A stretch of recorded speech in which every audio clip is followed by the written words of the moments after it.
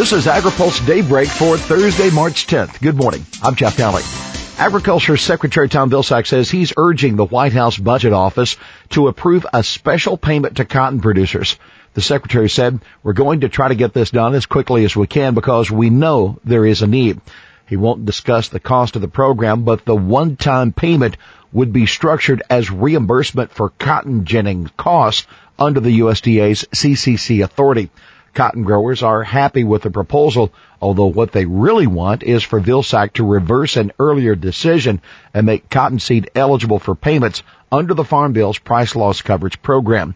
Jody Campisci, Vice President of Economics and Policy Analysis for the National Cotton Council, tells Agri-Pulse Bill Thompson that the proposed payment would be for half of the cotton ginning costs for either 2014 or 2015. The cotton industry wanted a long-term solution, but at this time, it looks like a long-term solution is going to have to come a little bit later, according to Campisci. What's in a name? As senators work to iron out a deal on a bill to halt state GMO labeling requirements, Ag Secretary Vilsack has created some confusion in the media by calling on Congress to enact mandatory labeling of biotech foods. Mandatory GMO labeling has long been understood to mean adding some kind of wording or symbol to the packaging of foods that contain biotech ingredients. But in recent days, Vilsack has been using the word label in referring to the smartphone-based disclosure system that is favored by the food industry. Oregon Senator Jeff Merkley, who is pushing for the traditional form of GMO labeling, told Secretary Vilsack at an appropriations hearing yesterday that he stood, quote, shoulder to shoulder with Vilsack in the cause of mandatory labeling. But Merkley also said to the Secretary, "You and I have a very different definition of what that would look like." Vilsack later told reporters that the terminology doesn't matter. He said, "I don't care what you call it. It's a way of giving consumers the information that they want, but in a way that doesn't convey that they should avoid the product." A compromise version of the disclosure legislation could be on the Senate floor by next week. Senate Agriculture Committee Chairman Pat Roberts told Agri-Pulse he has the framework of a deal, but still working to finalize it with the committee's top Democrat, Debbie Stabenow. Regulators promise to look at biotech mergers. Senior antitrust officials from the Justice Department and the Federal Trade Commission are promising that they will apply the same principles to reviewing the planned Dow-DuPont and ChemChina-Syngenta mergers as they would to any other large deal. Agri-Pulse's Steve Davis reports that the Department of Justice antitrust chief William Baer told Senate Judiciary Committee Chairman Chuck Grassley that the department would ask the same questions about the Dow-DuPont deal that it would of any horizontal merger, whether quality will be reduced, innovation incentives will be reduced, and prices to go up. FTC Chairwoman Edith Ramirez says the FTC is, quote, firmly committed to ensuring that we stop any anti-competitive effect on the proposed deal.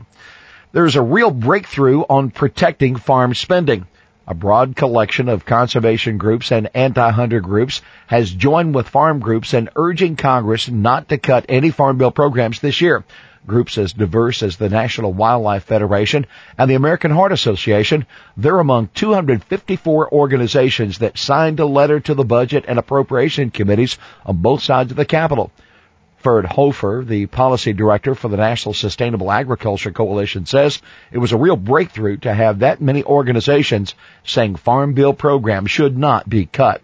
Conservation and some farm groups say this each and every year, of course, but not necessarily the whole farm, commodity, and ag-biz circle. That, according to Hofer, he said, quote, a very new and very welcome day. Well, menu labeling may be delayed again. The Food and Drug Administration is delaying enforcement of its new menu labeling requirements again. The rules were supposed to take effect next December, but because of a congressional requirement, FDA says the deadline will be put off until 1 year after the agency finalizes the guidance that businesses will use for compliance. FDA didn't say when that would happen. The rules were originally supposed to take effect in December 2015. Well, here's today's He Said It. Quote, I'm in office for another day for sure. I serve at the pleasure of one guy. That Agriculture Secretary Tom Vilsack, when the chairman of the Senate Appropriations Subcommittee, Jerry Moran of Kansas, said he assumed Vilsack would be in office for the rest of President Obama's term. Well, that's Daybreak for this Thursday, March 10th.